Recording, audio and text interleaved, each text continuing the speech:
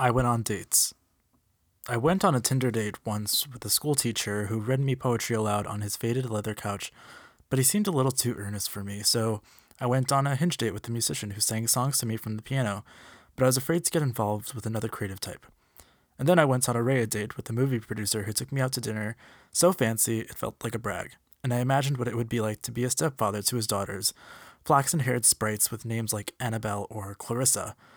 But then I decided I was too young for all of that, and I went on a date with a college student I met on Bumble who told me he couldn't afford to eat out, so we sat on a curb on Sunset eating soft corn tacos from a truck on the corner. And for a moment, I felt older than I really was. Older than I'd ever been before, though in fact I wasn't even 30 yet. I went on dates with older guys and learned to get their references, the same allusions to movies and television shows realized before I was born that seemed to be touchstones for gay men of a certain age. Of course I love beaches. But I also went on dates with guys my own age or even younger, and I was comfortable with their language too. Snapchatting selfies from my bed captioned tired as fuck, dotted with sleepy eyed emojis. When I went on dates with successful guys, I knew what to say, commiserating over how crowded Soho House had become. But later I would complain to friends about their uninterrogated privilege and the high likelihood that they had secret cocaine habits, because rich guys so often do. When I went on dates with guys who were broke, I related to them too. That needling anxiety of feeling like you never have enough in a city where everyone seems to have so much. But I would rule them out, telling friends that I needed someone more worldly and accomplished. This politely coded classism that still allowed me to feel good about myself. I went on dates in cities all over the country, wherever I was, even if I was only there for a night or two, finding some guy on an app who might keep me company over dinner or drinks. I went on dates when I was happy, and I went on dates when I was sad. I went on dates to feel complete when I felt empty, and when I felt complete on my own, I went on dates then too. Because surely, I thought, I should want to be in a partnership composed of two whole people. These motivations were equally powerful, both the allure of fullness when I was starving and the allure of a complement to something that was already just fine on its own, the way a nice wine might pair good with a good meal. I went on dates even when I didn't want to, when I would have preferred to stay home and watch Netflix or go out with my friends, because if I did not go on dates, I might never find love, and I knew that love was the highest calling. Never mind that I wasn't even sure whether I was capable of falling in love again, at least with anyone who would love me back. My partner, a man I thought I would marry, left me unexpectedly, and I ended up fleeing New York for Los Angeles, though I still went back to New York sometimes for work, and there I went on dates too. I didn't want to be alone in my life, free as I was from the shackles of a long-term relationship. I heard people say sometimes that they weren't dating so they could focus on themselves, and I always found this curious, maybe because my identity as a single man was so slippery. I saw myself with the sharpest focus through the prism of a date, certainly more than I ever did when I was alone, puttering around my apartment or walking to work. On a date, my roughest qualities shifted into relief as I put my best face forward, highlighting only my most appealing features. There, I could be relaxed, dynamic, charismatic, prone to digressions of affectionate self deprecation that I thought were charming. I hoped they were, at least. Alone, I was anxious. My internal monologue circled a nucleus of self loathing, recursive, and redundant, like a planet orbiting a sun. I never liked myself more than when I was with a guy who liked me. But after the date ended, whether with a friendly hug or a lingering kiss or even sex, whatever it was, the moment I was alone again, loneliness would roll in like a New England fog. I felt profoundly sad. I had gotten sober years earlier when I was still a teenager, so I couldn't medicate the feelings away with wine or pills. Sometimes I would pick up junk food and overeat, looking for satiety that the night had failed to give me, but that bad habit outgrew its usefulness too. Mostly, I called old friends to tell them how well things were going, or sat alone on my roof looking out at the city and trying to will the feelings away, swiping endlessly on dating apps and making conversation with strangers. One night, not long after I moved to Los Angeles, after having dinner with a handsome but dull young man I had met on Tinder, I drove up into the hills to my friend Debbie's house. It was the sort of balmy summer night that California did so well, with the smog settling heavy over the Santa Monica Mountains. Once there, I collapsed into a chair on her porch. "I'm so sick of going on dates," I said. "Then why do you keep doing it?" Debbie asked. "Because if I do it enough, then eventually I won't have to do it anymore," I said. "But I can't seem to get anyone to stick around." I hesitated. Or maybe I'm the one who never sticks around. Sometimes it's hard to tell. She leaned in. Do you believe in the theory of visitors? She said this conspiratorially, as if she was sharing with me a secret. What's that? I asked. All relationships are transient, she said. Friends who stab you in the back, people you network with at a fancy party, relatives who die, the love of your life. Everything is temporary. People come into your life for a limited amount of time, and then they go away. So you welcome their arrival and you surrender to their departure, because they are all visitors. And when the visitors go home, they might take something from you, something that you can't ever get back. And that part sucks. But visitors always leave souvenirs, and you get to keep those forever. I thought about this constantly. The visitors. The phrase popped into my head 100 times a day. It was a little bit sad, but a little bit hopeful, like all my favorite things, and it seemed to flick at the funny way people could pass through my life and then be gone forever. Ephemeral as ghosts. It wasn't revolutionary, but there was something unusually elegant about how Debbie had distilled this, her theory of visitors, and even sort of spooky. It haunted me into the next night's date, tucked away in a corner booth at a wine bar with a guy who had followed me on Twitter. And I had thirst followed back after looking him up on Facebook, stalking his tagged photos and determining that we had enough mutual friends that he was worth going out with. I might have looked like I was seeing him as him, but I wasn't. I was seeing him through this new lens, the lens of the theory of visitors. How long will you be staying with me? I wanted to ask. When will you be ready to move on? What will you leave behind for me to remember you? And what will you take with you when you go? I was an early adopter to meeting people on the internet. It started when I was in high school in the early aughts, long before everyone else was doing it, on message boards and in chat rooms. To me, this was a shameful secret. What was wrong with me that I couldn't meet guys out in the world like a normal person? Certainly, I still met men in bars and clubs sometimes as a teenager living in New York City with a passable fake ID, but I was unmistakably jailbait, and any man who picked me up had to know it. On the internet, meanwhile, I could be someone else entirely. Maybe I was Parker, age 20, taking a semester off from Amherst, where I was studying art history, or Steven, a cater waiter with dreams of becoming a Broadway star. I slipped in and out of identity as nimbly as I changed clothes. By the time I got to the guy's apartment, it would be too late for him to back out at the sight of my conspicuously round, boyish face. But as I grew older, the world changed around me, and meeting people online became more commonplace. Suddenly, the internet was no longer the domain of creeps and predators. In fact, everyone had the internet in their pocket on their phone, and they used it constantly. By the time I was in my early 20s, the old sites I used to frequent had fallen away and been replaced by apps that all my friends were using too. And this astonished me. The normalizing of these digital connections as intimacy that was forged virtually, then reified through flesh and blood interaction, became just another thing that people did. I was grateful for this shift, the collapse of real and artificial spaces into one another. There was still something about first corresponding with guys online that I would always prefer to a real-life meeting with all its vulnerability and exposure. Isn't that dangerous? People used to say when I would cop to meeting someone online. This seemed like a silly concern. The risk that I'd get catfished by a sociopath who'd chop me up into a million pieces and dump me in the Hudson paled in comparison to the realer, more urgent risk of a guy in a bar who might reject me. The former was the stuff of paranoid late-night news specials, but the latter could actually happen, and did, to me. More than that, I loved using the apps because they allowed me to become disembodied, to exist only as the version of myself photographed in flattering angles at the magic hour, when the light cast everything in a tangerine glaze, that version of myself whose responses were always pithy and who could disappear at any moment. Poof. I was not my flawed three-dimensional self. I was nothing more than bits transmitted via satellite. By the time I made it to an actual meeting in real life, the version of myself that I had been presenting was so refined that I felt I could actually become him, this me that I had created in words and pictures.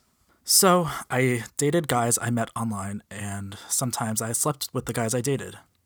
But I also slept with the people I wasn't dating, which was a separate practice entirely. There were different apps expressly for this purpose, not the ones where you might match with someone and strike up a conversation, but apps that were just a single photo, usually of a torso, though sometimes with a head attached, and a line of two of text. and you could see how far away they were from you in miles or even feet. A modern iteration of cruising that served to streamline the experience of looking for sex. On those apps, I began to notice something funny when I would log on and scroll idly through endless grids of images, waiting for something to catch my eye. Often, the text of their profiles would just say, visiting. Maybe a little more, sometimes visiting from New York, visiting from San Francisco. But usually just that one word, visiting. It telegraphed as its own kind of shorthand. Impermanence was implicit. It communicated parameters. This struck me as redundant, given that the nature of meeting people that way had its own containment. I would never think to meet a boyfriend on Grindr. That was just for sex. Yet, from time to time, when I was flicking through one of those apps and stumbled upon a square jaw or a piercing pair of eyes, I had the nagging thought, what if we fell for one another? What if I married that man? Is that a face I could love? Some part of me longed for the option of limitlessness, even as I pursued the narrowest forms of connection. I often thought back to a night when I was in high school being chatted up by an older queen in a nightclub in Chelsea. He was trying to take me home. But I don't even know you yet, I said disingenuously. I slept with strangers all the time. I just wasn't attracted to this one. So what? That's what separates us from them, he said. From who? From straight people, he said, as if to say, duh. Straight people go on dates to figure out whether they want to bother having sex. Gay people have sex to figure out whether we want to bother going on dates. Maybe this had been true before, but was it still true? I read some slightly hysterical, hand-wringing articles about the Tinder revolution that suggested it had transformed the landscape of dating for straight people so dramatically that it had become just a way to meet people for meaningless sex, in the same way that gay men used Grindr. And it was true that I had female friends who now hooked up the way I'd always believed, rightly or wrongly, was natural for gay men to do. Disentangled, non-committal, as casual as a handshake. But this approach didn't actually work for me, and it never had. When I had sex first, before developing any real connection, I was left wanting, craving a depth that simple bodily pleasure hadn't forged. But I also didn't necessarily feel like I had to go on a proper date to establish sexual interest in someone. Sometimes it felt as though there was a Venn diagram, where one circle was friendship, sexless and platonic, the other was sex, which was about satisfying a biological impulse and had nothing to do with earned affection. And then they intersected was dating. This thing where I would enjoy the experience of being with a man both when we were and were not physically intimate. But then there were endless permutations of those three combinations.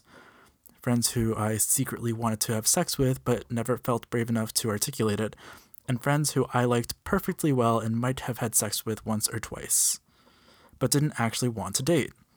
And guys I had gone on dates with but ended up just wanting to be friends with, and guys I had slept with once and then never wanted to see again but would occasionally run into at parties and get ensnared in unbearable small talk. And guys who I went on dates with but never had sex with, and then they ghosted me before we actually had the chance. All of these forms of intimacy and alienation came with their own specific permissions and limitations, ways of being or not being that were acceptable or transgressive. In some ways, each visit was so different, and yet they all ended in exactly the same place. They all ended. My ability to live my life like this was possible only because of my own privilege, and I knew this. Knew that I was fortunate that some of these guys found me attractive enough to date, even if I never saw myself that way. Knew that I was fortunate to do interesting work that gave me something to talk about, even if I talked about work too much. Knew that I was fortunate to be able to live my life free of violence or persecution, even if I took it for granted. I should have been grateful, but I wasn't. I was greedy. And it seemed like so many of the good-looking guys in West Hollywood, where I lived, were just visiting. This label accomplished a powerful kind of work, amplifying the urgency while eliminating the stakes. Hurry up, this offer is for a limited time only, but don't get attached. I'll be leaving soon. For months, I saw one attractive guy online, night after night, always with the same text, visiting. We chatted in the way that you do on the apps. Looking? Yeah, you? Yeah, but tired. Same. Talking about nothing and going nowhere. Finally, one night, I invited him over. He was blandly hot in the way that so many of the gay men in my neighborhood were. A body jacked by hours in the gym, the tips of his shoulders burnished by the sun with a tank top tan line, but his face was somehow indistinct, as if at any point he could be replaced by a guy with the same approximate look and build, and you'd never notice the difference. I was not one of these guys. I didn't have the chiseled torso or the fresh-faced Midwestern good looks that seemed to be a West Hollywood prerequisite. I sat fairly low on the hierarchy of gays with bodies. I was surprised that he even agreed to come over.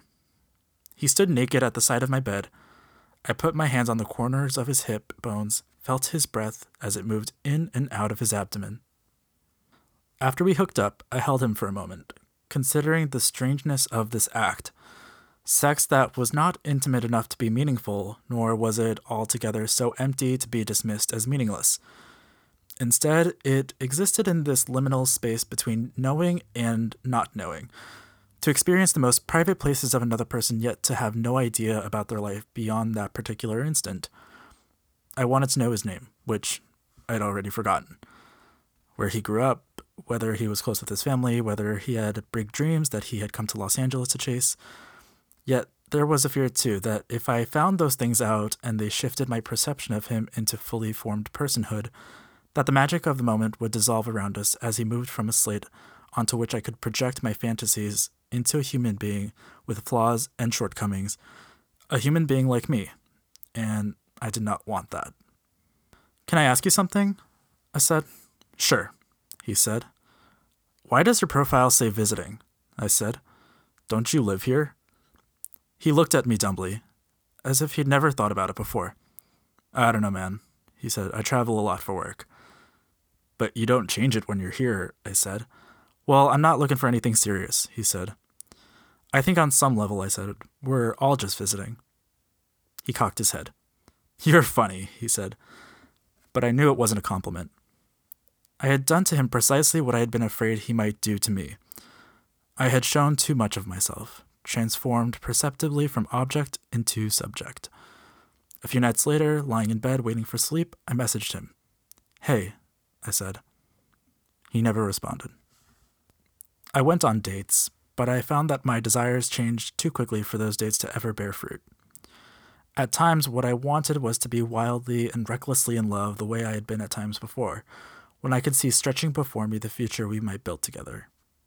At other times, I wanted only companionship, a friend who would come with me to parties, just a person I could turn to and murmur something arch under my breath, and he would laugh softly but expect nothing of me, not even sex. And then there were times when sex was the only thing I wanted, not as the byproduct of physical arousal, but born of some need for physical closeness that didn't need to be tethered to anything emotional. I had fantasies of marriage, and then dissolved them in an instant, certain that I could never be satisfied by a life with just one person, when there were so many first dates I had yet to go on. And just as quickly as I decided that I wanted one thing, some force within me would pivot, and the thing I had yearned for only moments later would disgust me. Whether it was my foolishness for thinking I could ever find someone to spend the rest of my life with, or my gluttony for not wanting to settle down. One night, I went on a date with another writer. We talked about how tough dating in Los Angeles could be in that congenial way I often did on first dates. Both of us, I imagined, suppressing that gasp of hope, that this would be the last time we would ever have to have this conversation. "I think I want the same thing everyone wants, to find my person, that one person," he said. "I want a relationship like my parents have. They've been married 40 years and they're still so happy." For some reason I couldn't name, this irritated me. "I'm not sure if that's what everyone wants," I said. "What do you mean?" "Well, we're different," I said. "Gay people are different. Gay men are different. We date differently. We mate differently. We don't have to subscribe to their ideal of monogamous partnership, that the only way to be happy and fulfilled is to lock down the one guy and then that's it, the hunt is over." "I don't know," he said. "I think it doesn't matter who you are, gay, straight, we all want the same thing, to love, to be loved. Isn't that what you want?" "Of course I want to be loved," I said defensively. "But maybe there are lots of different shapes that love can take. Maybe everything is temporary and it's the trap of fetishizing permanence that makes us unhappy. Maybe we aren't meant to have just one partner." "But that's so cynical," he said. "Why did we bother fighting for marriage equality if we're just going to fuck a bunch of different people and never pick one?" I'm not saying you can't settle down, I said. I want the option, obviously, but I also think automatically assuming that the way street people are supposed to do it, get married, have kids, is so assimilationist. We're men. You're talking about two male libidos. That's a lot of virility to contend with. He made a groaning noise and set his wine down. I hate that, he said. It's such a cop-out. It's not, I said. It is, he said. Technology has convinced us that there's always someone better out there to come around, lurking in your followers, or lost somewhere in your mentions, or just after the next right swipe. We're a generation perpetually looking for the next best thing. That's not a gay thing, that's just a thing. I don't think that's fair, I said. Not to be a dick about it, but you're probably not the best person to judge, he said. Every time the door opens, you look to see who's walking through it. He pointed at himself. I'm right here. My face flushed. It's a bad habit, I said. I'm sorry. Maybe I've been in LA too long. I'd only been there for less than a year. I fixed my gaze on him. You have my undivided attention, I said. I could feel my phone vibrating in my pocket. I ignored it. Your turn, he said. What are you looking for? I thought about it for a moment. I want someone so clearly and unambiguously that I stop thinking about what I want and I just let it happen, I said. I want to be certain. Have you ever had that before? He asked. Once, I said. Later that night, I dropped him off at his apartment. I shouldn't have said all that at dinner, I said. It's okay, he said. I probably shouldn't be dating, I said. I don't know what I want. I hope you find it, he said. Find what? Certainty, he said. As he opened the car door, I realized suddenly that I didn't want him to leave. I didn't want to be alone again, but I didn't say so. Instead, I just waved goodbye.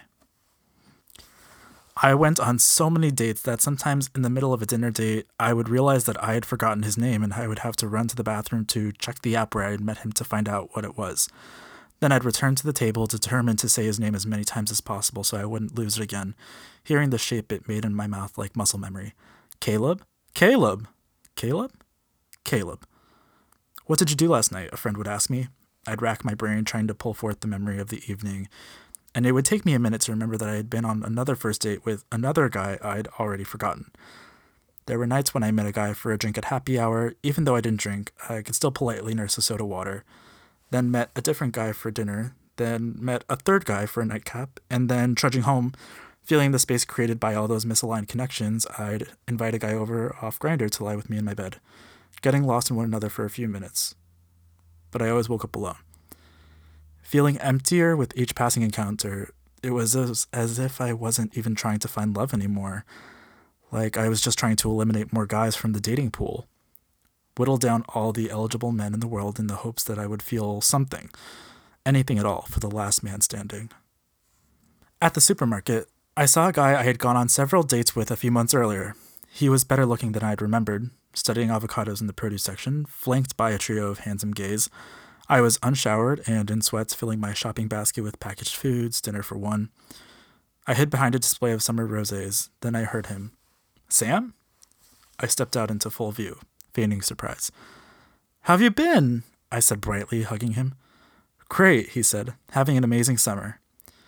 It's so nice to see you. We should hang out. His face darkened. No pressure, I said. You never texted me back, he said. Oh, I say stupidly. He looked at me, annoyed. You said you were going to text me when you got back from New York, and then you never did, and I followed up, and you never responded, so... He shrugged. It's not a big deal. His straightforwardness rattled me. I'm sorry, I said. It's whatever. He side-eyed my shopping basket. Good luck with everything. Good luck with everything? There could be no more withering sign-off. In the checkout aisle, it crystallized in my mind. I was that guy. The guy who ghosted. The guy who drifted away. The guy who wasn't just unavailable, but was unpredictably unavailable. Showing up for a dinner date warm and affectionate, and then disappearing without explanation. The exact type of guy who had tormented me all through my 20s. I had become him. I got in my car, rattled, exiting the parking garage. I noticed there were 2 lanes, separated by a median. One of the signs overhead read, Tenants. The other said, visitors. The more I went on dates, the worse I felt. The news in those months was unimaginably dark, darker than it had ever been before. Each morning it felt like I looked out my window to see that the sky was on fire, flames licking at the world I'd known, burning it all down, and then, having acknowledged this, I turned back to my life and went about my day as if everything was normal. It seemed so shallow and stupid and self-seeking that I should expend so much energy trying to find a boyfriend, especially in a time like this. Especially when I didn't even know what I wanted, and I resented myself for it, for all of it. But still, I went on dates, and the practice of dating, became an anesthetic, so I would not have to feel anything at all. Because it is benumbing to date this way, the way that I did, to only have relationships that are brief and transactional. True intimacy, the kind of intimacy that you share with a partner and that you share with yourself, leaves you and people grow somehow insubstantial in your experience of them. The more dates I went on, the further away I felt from the person I had once been. The person who actually kept the souvenirs left behind by the men who passed through my life. The person who held them close to my heart. Like the summer when I was 15, when I fell in love with a straight boy who strung me along for a few months. There is no love more reckless and tragic than the love you feel for someone who you know will never love you back. One night, after drinking in the woods, he crashed with me. In the morning, he left a plain white cotton t-shirt on the floor of my bedroom. I inhaled the smell of it, the musk and pine. I wanted to keep that way forever. I folded it carefully into quarters and sealed it in a Ziploc bag. I am no longer in love with that young man. I saw him not long ago at a reunion and felt nothing for him, barely a whiff of nostalgia. Yet, still the t-shirt is with me in its plastic bag in a wooden box in my closet where I store a few keepsakes, its odor long since faded. There are other things in that box, too. Polaroid photos from my long-term relationship and letters from a young actor I dated who hand-wrote the lyrics to songs we both loved and sent them to me in the mail, and a woven bracelet a college fling left in my bed. I found it under the pillow, where it must have slipped off his wrist, like evidence he'd been there. It's all so sentimental, objectionably so, the storing of mementos like this. Norman Mailer writes that sentimentality is the emotional promiscuity of those who have no sentiment. And I have wondered whether I keep these souvenirs to make what I shared with those men feel more real, to add some gravitas to what may not have actually meant that much in the moment that it happened. But those moments did feel real, in a way that all of those virtual connections I was making did not. In the uncanny valley of online dating, nothing feels quite real.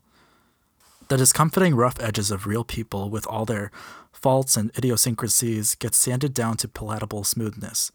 I am not the man who still keeps a boyhood crush's old t-shirts in a box in his closet. I am, have any siblings? I am, how's your weekend? I am, should we grab dinner? I went on dates until I could not go on dates anymore. I knew this had escalated to the point that all my addictions somehow did. It wasn't just compulsive, it was boring. This was the thing I resented most about myself. I never realized I'd swum out too far until I was already drowning. It was as simple as deleting all those apps from my phone, one by one. I held my finger to the icon on the screen of my phone until it began to vibrate and a little X appeared in the right-hand corner. And then it was gone, like it never existed in the first place. I stared down at my phone. All that potential for love. I just made it all disappear. A curious stillness settled over my apartment. I turned on the television. I checked my phone every few seconds, expecting the little communications that I was used to receiving so frequently, but there weren't any. I went to the gym. I tidied up my bedroom. I ordered takeout. It was as if a background noise to which I'd grown acclimated, a low, omnipresent buzzing, had suddenly gone away. I felt unmoored in the ocean of my life. Later, I began to feel feverish. Was I going through withdrawal? I had experienced that before when I was getting clean from drugs, but this was different. Surely I hadn't become physically dependent on the validation that came from all those guys on all those apps. It was impossible.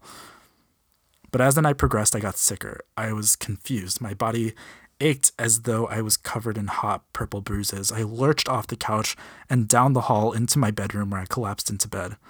Through the night, I shook and sweated. My teeth chattered. I woke up to the sound of my voice ranting in a wild delirium, then passed out again. I hadn't felt like this in nearly a decade, since my first weeks detoxing from drugs, when I slept only in fevered fits. In the middle of the night, I woke up disoriented. I was certain that I was back in my apartment in New York, the one I had shared with my partner. I patted the bed next to me. Why was it empty? Where was he? I called out his name into the night. I stumbled back into the living room. This wasn't even my apartment. It was so hot. I stripped off my clothes. I was freezing cold. I called his name again. Where had he gone? I began to weep softly. Why wasn't anyone there to take care of me?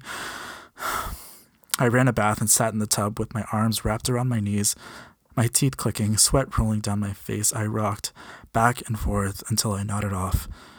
I went back to bed. I woke up again in the tub. In the morning, the sunlight shot through my open windows, sharp and lemon yellow. I woke with a start shielding my eyes from it. I was a little bit dazed, but I felt fine. I was no longer sick. It must have been some strange 24-hour bug, I thought. Some terrible flu, a virus that had moved through me as quickly as it had arrived. It was just a coincidence. But there was a part of me that wondered if it wasn't. There was a part of me that wondered if this was my body reacting to something that was sick within me. Like it was a skin I was shedding, wriggling out of the scabby, calloused armor I'd built up over the course of so many dates that had only served to take me further away from real intimacy. Like the panic I'd felt at facing alone, without the distractions of any male interest, had been rendered as a bodily experience. It was as if in dating the way I did had made my heart a place where the ground was trampled clean, where visitors came and went indiscriminately, like a clearing where nothing could grow anymore. What I would find there, I wondered, if I took a moment to stop inviting people into it. What would it feel like to let that space grow wild, to let it be like a forest no man had ever touched? A few days later, at a cafe, I saw a young man who looked familiar. I glanced at his face and quickly placed him. He was the visiting guy I'd been with that night, the one of whom I'd asked too many questions. He was picking up a latte at the bar, a backpack slung loosely over one shoulder. I couldn't remember his name, but I tapped him on the shoulder anyway. "Hey," I said. He turned. He had blemishes I hadn't noticed before, a bump on the bridge of his nose. His hair was still sleep-rumpled, and the collar of his shirt was yellowed. "Oh," he said, smiling a little sheepishly. "Hey." We chatted for a moment, him saying something off the cuff about how we should get a drink sometime. I knew we wouldn't, but it was generous of him to say. I stepped outside. It was spring. The season I'd heard a friend once call the purpling, where the jacaranda trees in West Hollywood bloomed and lit up the streets, dusting their flowers over everything like a fall of fuchsia snow. A couple, both of them barrel-chested in tank tops and cuffed shorts, walked past me, one murmuring something to the other, squeezing his arm, tossing his head back in laughter. Yes, that, I thought. That's what it looks like. I walked south toward Melrose, through the sunlight and the purple fields, and for a moment it was almost more than I could bear.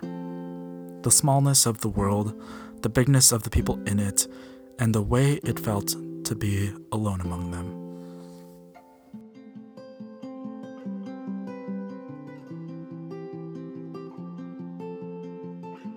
That was The Theory of Visitors by Sam Lansky, published on Medium.